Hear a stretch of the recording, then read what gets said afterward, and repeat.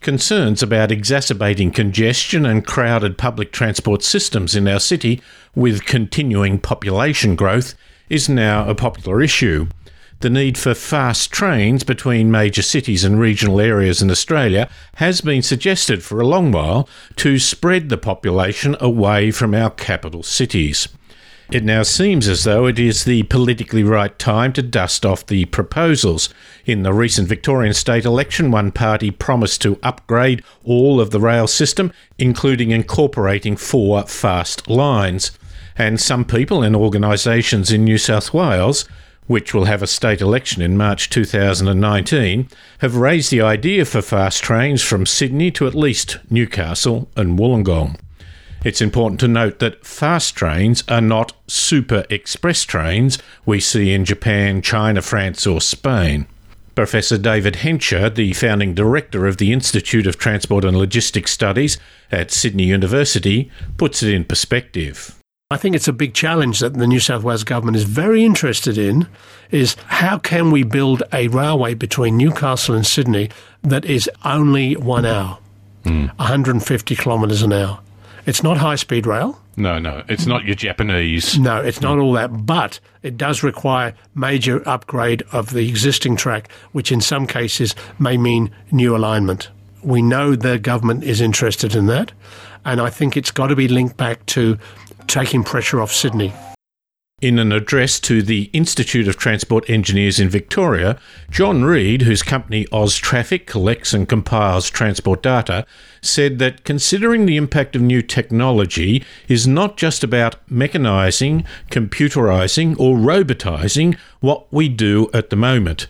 It's about what will change and how we can foster new patterns of behaviour to produce more livable cities. Fast trains are not just about reducing the travel time for existing travellers. They're about enhancing city and regional areas. Again, Professor Hensher. One of the criticisms of much of the cost-benefit analysis in recent years, in fact going way back, is that it's been limited to a dominant measure of a benefit called travel time savings, and all the other effects that we think are important have not been factored in. So we've actually had a huge confoundment with time savings, and all these other factors are important. Now what we're doing, we're trying to separate them out and measure them and quantify them and say that in fact, if it's just time savings, it's not really worth it. You've got to be giving some multiplier impact that relates to the benefits to the location. So I don't mind if it's 5 minutes or it's 10 minutes or whatever. What I do mind about, what does that translate into in terms of land use value, the environment in which you want to bring up your kids, good access to essential facilities. We're talking here, by the way, about cities, right? But in fact, this is becoming an even more important issue when you go into the regional rural areas. And so we need to start thinking about what does this all mean in terms of connecting rural regional cities, which is something that the New South Wales Government is putting far more emphasis on today than it used to be, which is a good thing. And so, for example, if we can get one of my hobby horses at the moment, I must admit, if we can get fast rail from Sydney to some of the key regional centres like Orange and Dubbo, fast rail is not high-speed rail. We're talking about maybe 150 kilometres an hour. It could be a tilt train if the current track can't handle anything faster on a normal train. That will improve access to hospitals and education and specialists, etc., which they currently don't have except for having to travel for many more hours. And that makes the environment in which they live in Orange much more livable. Livability is involved with access as much as location. It is critical that our approach is that the concept and the intent for the regional centres comes first. How you service the regions with transport is a consequence of what you want them to become. A recent report titled Building Up and Moving Out from the Federal Standing Committee on Infrastructure, Transport and Cities recommended high-speed rail between cities and regions, with the East Coast to be given priority, and spoke of the London effect. Planning expert Bob Meyer has looked closely at the UK example. Every time you go to the UK, you tend to go out to Milton Keynes, don't you? Yes, I've been following Milton Keynes since the 1960s when I worked in London and studied there for a while. And it's been quite fascinating because it was the largest new town ever attempted in Great Britain. for 200,000 people or so, and I've been following it regularly. It's about, 100 and something kilometres out from London? No, 80 kilometres, as the bird flies, direct. It's developed up as its own character and its own intent and its value and its input? Completely, from green fields almost to a whole new city it must have reached its maximum, 200, it'd probably go beyond that. So I have followed it, and the point is they publish quite a lot of their stuff. Why did it start? What was the push there? Because I know it now that it's a centre of development for, in many ways, for autonomous and connected vehicles there. So what pushed it in the first place?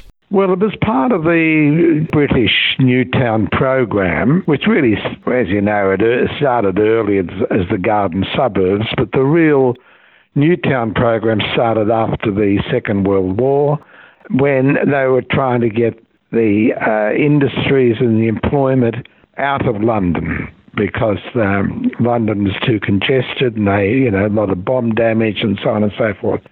So places like Stevenage and Harlow and those cities, but they were really for about 60,000 people or so. So as this Newtown program kept going, it was accepted by the community and was quite successful.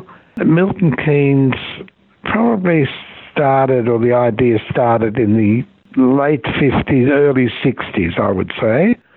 And the thought was, look, this should be on the next step up from the earlier stage one or phase one new towns. So it was for this population of 200,000. I think it started off at about 150,000, which is about twice as big as the biggest new towns. It was accepted for about 200,000 people. It was in the Midlands, and it's not that far away from Birmingham and some of those areas. Also, it was halfway between Cambridge and Oxford, which may have given it a certain status, and so on. So a lot of work was done. Llewellyn Davies Weeks were the town planners, and again, a lot of stuff was published, and some of it, people were critical of it. They didn't like the grid pattern and all the roundabouts, and it's sort of known in a funny way that it's got more roundabouts than any city in the world, but that's just being a bit cynical. But it does work. When I was last there, about 18 months ago, the town planner there told me something very interesting, that there are more people now coming into Milton Keynes to work than go out of it. That's the point, isn't it? It's a two-way street, these regional areas. And, of course, it gives some area to do things like manufacturing, even in the modern sense, be it computing or manufacturing or whatever. It's not just the people sitting at a desk in the middle of London. There's a diversity there, isn't there? Exactly right. So there is quite a bit of manufacturing going on there. And I think that's its strength, that it's not the big Manchester-type development, but it's more sophisticated development there. It's reached its maximum population, or it's getting close to it, and therefore there are enough jobs there to keep them going, that people are still travelling out of Milton Keynes to London and Birmingham and what have you. But there are more coming in now than going out, which is very interesting. That's the development you're really pushing for a number of reasons, including the off-peak, or not the off-peak, but the counter-peak direction, doesn't it? You don't just want everyone going into London and then coming out in the afternoon. Well, that is the problem, of course. I mean, that causes the major congestion, as you know, in most major cities. And that was the whole idea of the new towns, to get them out of London and beyond the green belt, but within commutable distances. But the distance, as you know, in London are quite extensive. I mean, they go down to Southampton and Bournemouth, and huge distances, up to 200 kilometres. Do you need fast trains or very fast trains then? I'd say fast trains. I don't think they need very fast trains. I mean, if they could have them, I suppose nobody would object to it. But I'd say fast trains.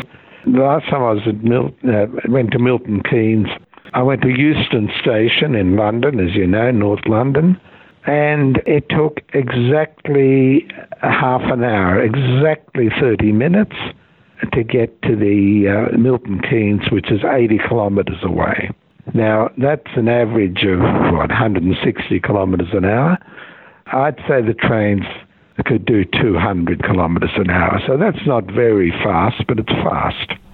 The full interview, which looks at a wider range of issues to do with creating fast connections between centres, can be heard as a separate podcast on the ITLS Are We There Yet podcast site.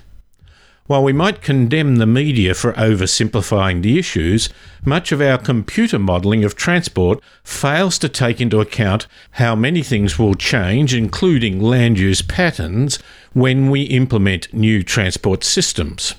This was part of the discussion with transport planner Chris Stapleton in our other podcast, Computer Modelling for Transport Planning, Beyond Technicalities to Practical Solutions.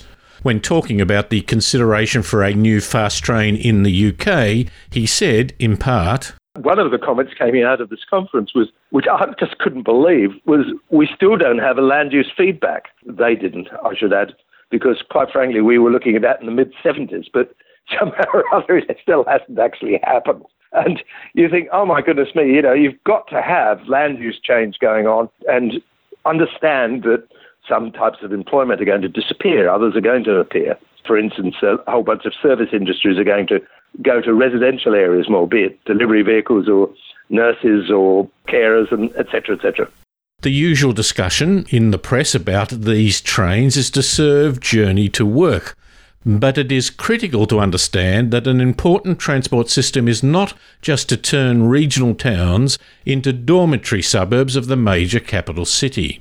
There will be a significant amount of commuter travelling, but it is not just in the typical peak direction of into the major city in the morning and out again in the afternoon. We now have models where we're understanding the factors that are driving choices on the mode you use, for example, to go shopping, to go to education, to visit friends and relatives, etc. And also, there's another market that's been somewhat neglected in the past, and it's employer business. A lot of people are travelling on business, and that's not going to work because you're not going to your main place of work.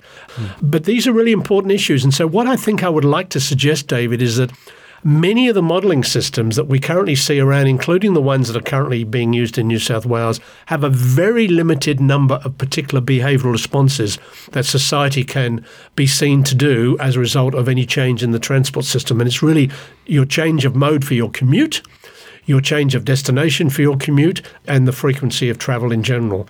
That's a very limited set of responses. What about changing the time of day you travel? What about trip chaining with multiple trip purposes? What about changing your residential location? What about changing your workplace? What about changing the degree of flexibility you have when you actually start a trip and finish a trip?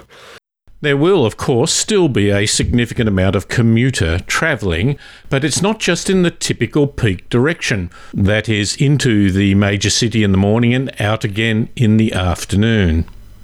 These faster trains just give a bigger canvas, I suppose, to do different things, and that's fine.